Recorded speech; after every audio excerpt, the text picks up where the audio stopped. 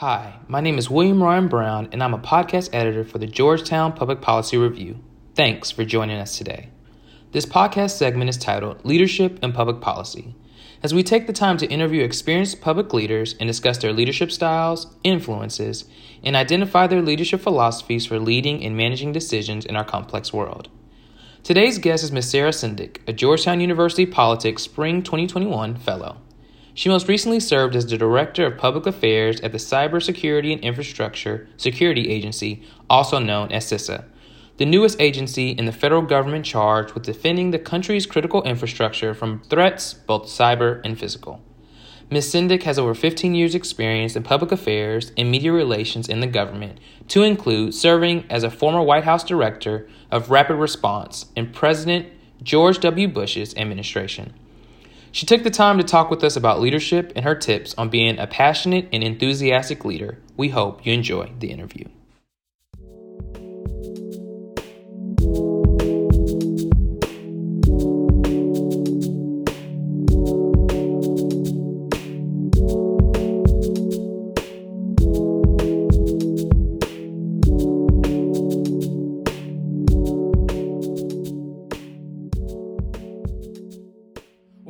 Sara, good afternoon and happy upcoming President's Day weekend. And thanks for taking the time to be with us today on this Leaders of Public Policy segment of the GPPR podcast. How are you doing today?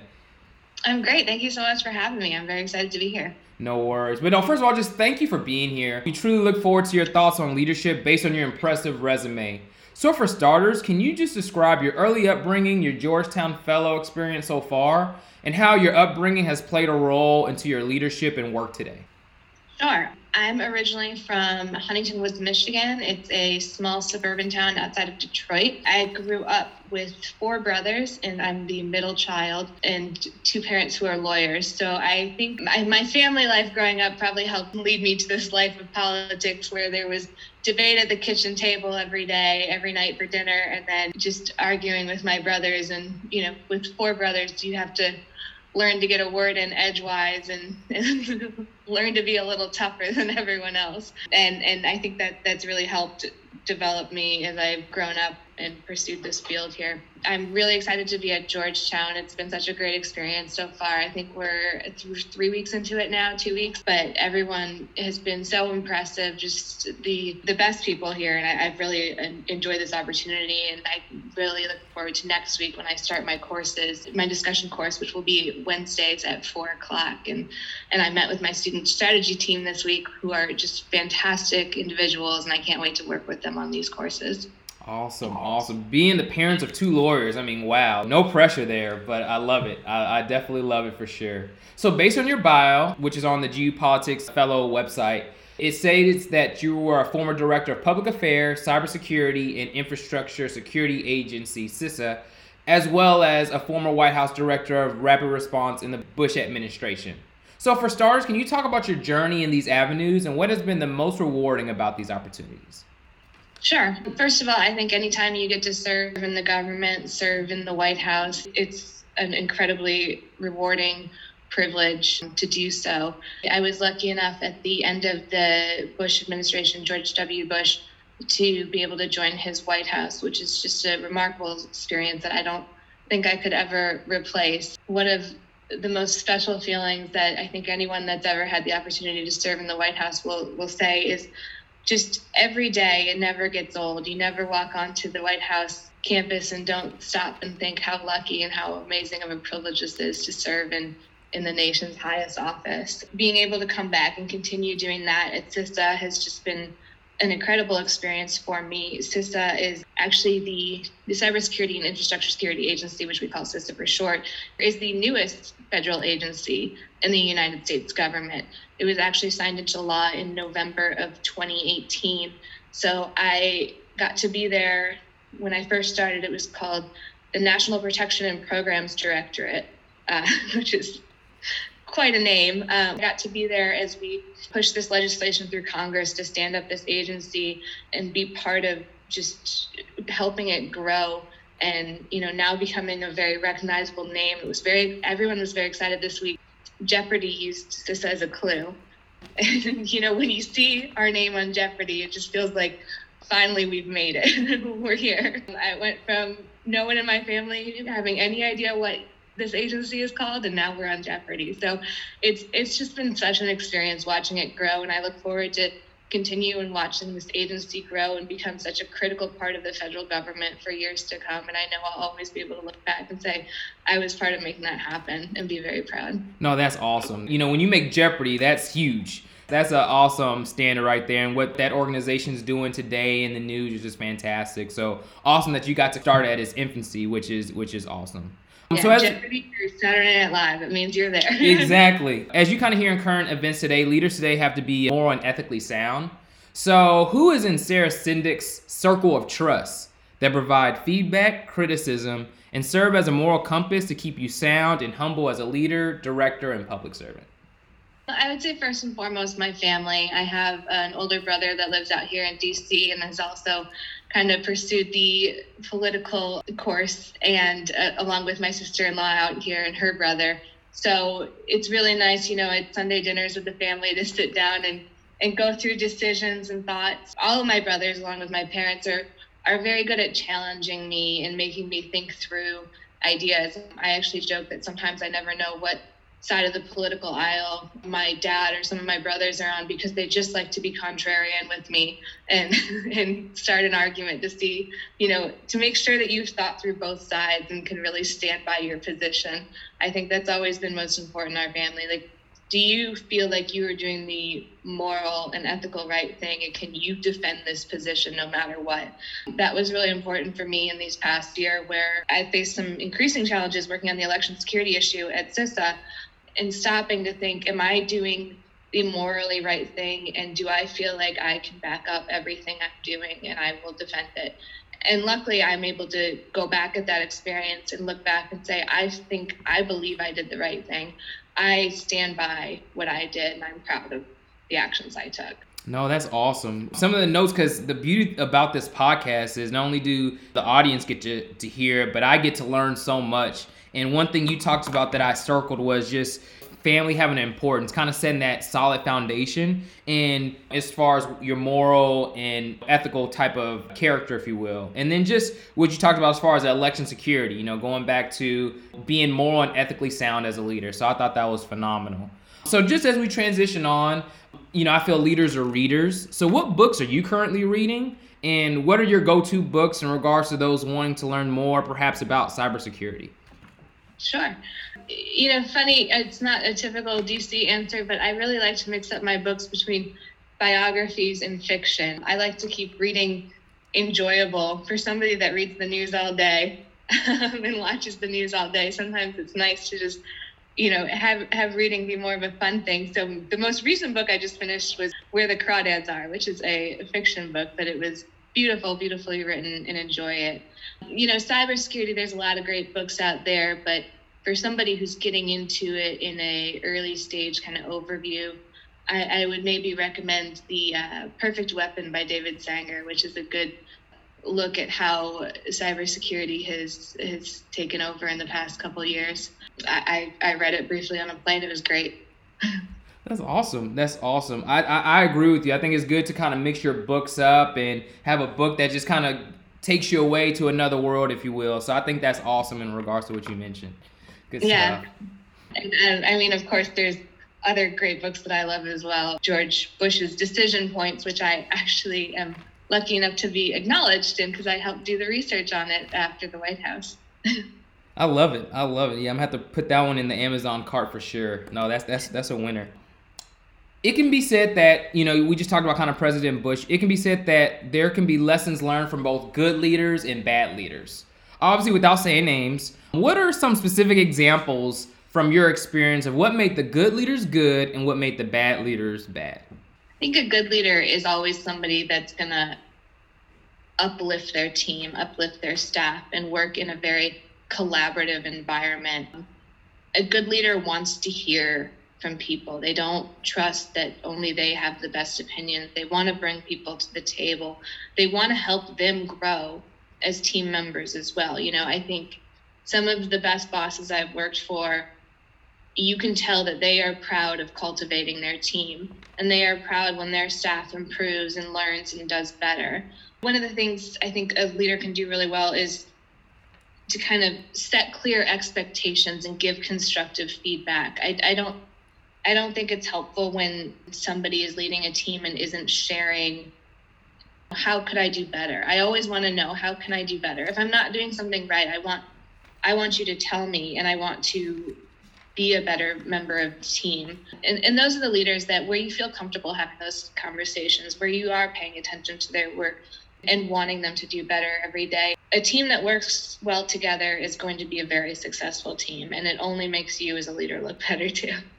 No, that is great. Clear expectations, uplifting your team, and then just, even if you think you're a great leader, you always have room to improve. Wow, I thought that's awesome. They say adversity makes leaders better, and we kind of talked about how you, being a director in CISA, you were in it during its infancy stages. I guess my question would be is what adversity, if any, did you have while progressing as a director in this organization?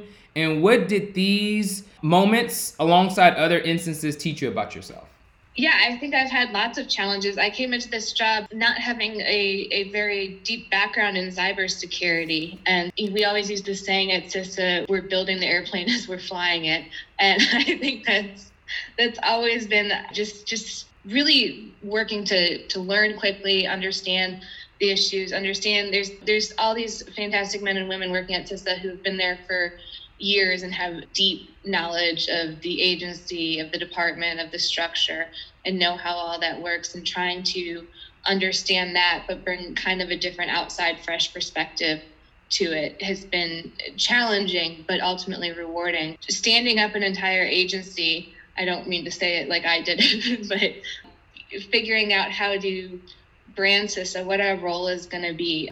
For me, it was about having the media take us seriously as a United States government federal agency next to agencies that have been there, that are well established. It was certainly a challenge, but we worked hard to show our credentials, show that we were a serious agency and ready to bring serious solutions to the table. I think through our election security effort, we really took a new model into government. It really helped grow maybe the way that we should be looking at securing all critical infrastructure going forward. Election security was this challenge where the federal government doesn't own the election systems. They are owned by the state and locals. It is a decentralized process on purpose, but the federal government has a role to help protect these election systems from foreign actors and cyber actors. So how are we going to go about addressing that without actually owning these systems? It meant that we had to foster this trust and partnerships, not only with our fellow partners across the federal government, but with the state and local officials, with the social media companies, with the media that was covering the elections, and with the general public. And we spent the past 4 years building up these relationships, building up this trust. It wasn't easy, but our whole agency worked really hard at it. And by 2020, we had this incredible whole of nation effort where we were communicating with each other, sharing information, sharing intelligence to help protect the 2020 elections. And I think it's an amazing model that should be used moving forward for many things in federal government. Just this great public-private partnership. No, that's awesome. I think one thing I circled, and you said it towards the end, was, building trust. I think, sometimes as an organization, as leaders, we work at a speed of trust, if you will, and it's building that trust so you can have those credentials, as you mentioned earlier, and be able to lead effectively, whether you've been an organization, 200 years or you're the newest organization out there. Having that trust, having those credentials, so that way you can bring something to the table. So I thought that was very interesting. So speaking of, cybersecurity and infrastructure, we're both at Georgetown, which is in the heart of DC and is the mecca of politics and policy making. From your take point, what changes have you seen in policy making in regards to cybersecurity and infrastructure as a whole? Yeah, I think what we're seeing right now is that cybersecurity is a very central point of our daily lives. It affects the way that we're talking right now. It affects everyone that's sitting on their smartphones all day. Even kids' toys are more and more increasingly hooked up to the internet. And, we've seen it be an issue through ransomware as of late that's actually affecting the ability for schools to open or hospitals. So cybersecurity really touches all different aspects of our life. And I think in DC, that recognition, I've seen that recognition grow over the past couple of years. It's been taken incredibly serious at Congress. The House Homeland Security Committee this week held a hearing on cybersecurity, which for the first couple of weeks of the new Biden administration, to show that they're going to make that a priority is really reassuring.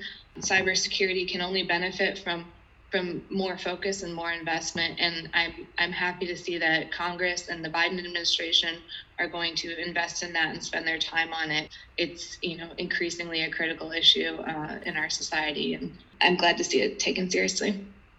No, I agree with you. You just mentioned a great point. I mean, just little things, toys, Bluetooth, Wi-Fi, how we do classes over online and Zoom. It's just so crucial. So it's good to see, no matter which administration, the outgoing and the incoming, they're holding it as a priority. So I think that's awesome. My former boss, Chris Krebs, he's a big advocate about ransomware being one of the most critical threats facing our nation right now, because ransomware is just taking over and it's become a business for these criminals, and we don't have a good solution yet as to how to control this situation. Like I said, it's shutting down schools, it's shutting down hospitals during COVID, and it's just getting out of control. So we talked about it, administrations. One type of leadership that is heavily discussed right now is presidential leadership. And as the former White House director of rapid response in the Bush administration, what leadership traits stood out to you from President Bush during your interactions with him during your tenure? I mean, there's so many great things I can say about President Bush. I was a junior staffer in the White House, so I only had the privilege of meeting him, a few times, but every time was great. I think maybe one of the most important things was he was always a good reminder that, as I said earlier, it's a privilege to serve in the White House. It's not a right. And he always made that very clear. He made clear how special each day was to be there, and that he wasn't there to serve himself. He was there to serve the American people. The other thing I always liked about him is he had this idea that nobody's perfect. You might not always make the right decisions, but what you can do is make the best decisions, the things that you think are going to be best. Not everyone might agree with it, but as long as you're doing it with that moral compass and knowing that you're doing what you think is best for the country, what you think is going to benefit everybody, those are the choices you have to make. You have to be a leader and make decisions, and not everyone's going to love you for them. He, a lot of students might not remember this, but got a lot of criticism back when I was there. He was not as popular as he is today. And he always used to, if you went on a tour with him through the Oval Office, he had a painting of Abraham Lincoln in his office. And he would talk about how Abraham Lincoln wasn't always as popular as a president either. His Gettysburg Address had been trashed in the press. He wasn't always as well liked and well respected. But over time, history came to judge Abraham Lincoln's legacy, and history judged that he did right by the country. And, President Bush used to always say, I'm not going to worry about what my approval rating looks like right now or what they're saying about me on cable TV. History will judge me, and I'll live with that judgment, but I'm not going to react right now. So. No, I think that's awesome. And it's one of the points you mentioned at the beginning, that he had said, it's a privilege to serve. I think for us as servant leaders and public leaders, I think that is a phenomenal piece to realize that it's not just about service to ourselves, but service to the American people that give us this trust in what we do. As we transition on, and we've talked about presidential leadership, it can be tied that most leadership traits can be traced to mentors who have helped you along the way. So who has been one of Sara Sendek's biggest mentors, and how did they shape you to be who you are today? I don't know that I just have a one person answer for that. I think I've worked in a lot of jobs. I've had some fantastic, colleagues and bosses, and I don't think it would be right to credit just one person. I've learned so much from all the different people I've worked with, starting in the Bush administration, just these remarkable people that taught me so much at the start of my career, taught me to be a hard worker, but to never take anything for granted, taught me to be a stronger writer. And then, I've just gone on, like all of my coworkers, I can't pick one single out here. And then I'd finally say my family has been such a good mentor to me too, through the good times and the bad. I've always helped and helped look at the bright sides and become a better leader, a better worker, and just always strive to do better. No, I think that's great. And I think one thing I kind of took from that is it takes a village. From your family, you mentioned the Bush administration and so many colleagues and leaders that helped you along the way. So as one of the last questions I have is, it's all about a leadership philosophy. And I guess my question would be is, what is Sara Sendek's leadership philosophy? And what are your key takeaways for young leaders to be successful like yourself in the future? I think my key takeaways are maybe never be afraid to speak up and never be afraid to seek out an opportunity that you might not think you're qualified for. You should always try and talk to people and learn. The other thing I'd say is don't be afraid of failure. Everybody fails at some point, especially in DC. The best thing I've learned from that, though, is I've learned so much more from my failures than I have my successes. I've been able to take those and really learn and build. And I've been working in DC for 15 years now. I have gotten to relive the moments that I failed previously and learn what I did wrong and do better this time around. I think that's probably one of the things that has helped me the most. But yeah, and then I think for anybody that wants to work in politics or in government, it's just be enthusiastic, be passionate. Everybody wants to work with somebody who loves what they're doing and is only striving to do better. And that's helped excel me in my career. And I know that when I talk to people, I want to work with people who have the same passion for what we do here. No, awesome. Be enthusiastic, be passionate. I mean, what a way to finish. Wow. Just as we close, do you have any closing remarks or anything as we bring this podcast talk to a close, if you will? No, I just want to thank Georgetown University Institute of Politics for having me this semester. I hope I get to meet lots of the students here. And it's unfortunate it's a remote environment, but we still have Zoom, and I'm learning to be a Zoom expert these days. So I hope to see people in my discussion course or in office hours. And one of the things I'm most excited about here is just hearing from the students. You guys are all so great and so smart, and I really look forward to your feedback and your thoughts about everything facing our country right now. And I'm privileged to be here, so thank you.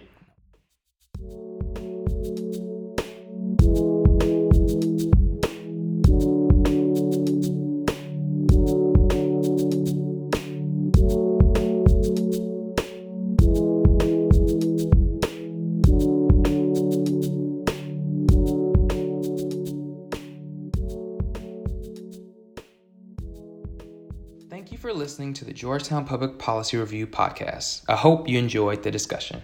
If interested to know more about Ms. Sara Sendek, you can follow her on social media at her Twitter handle @Sara Sendek, or virtually sit in on one of her GU Politics discussion group sessions titled Democracy, Dissent, and Disinformation, which details can be found on the GU Politics website at politics.georgetown.edu. If you enjoyed this podcast, please subscribe and check out more from the Georgetown Public Policy Review at gppreview.com. Thanks again, and remember, humility matters, excellence matters, and great leadership matters. Take care.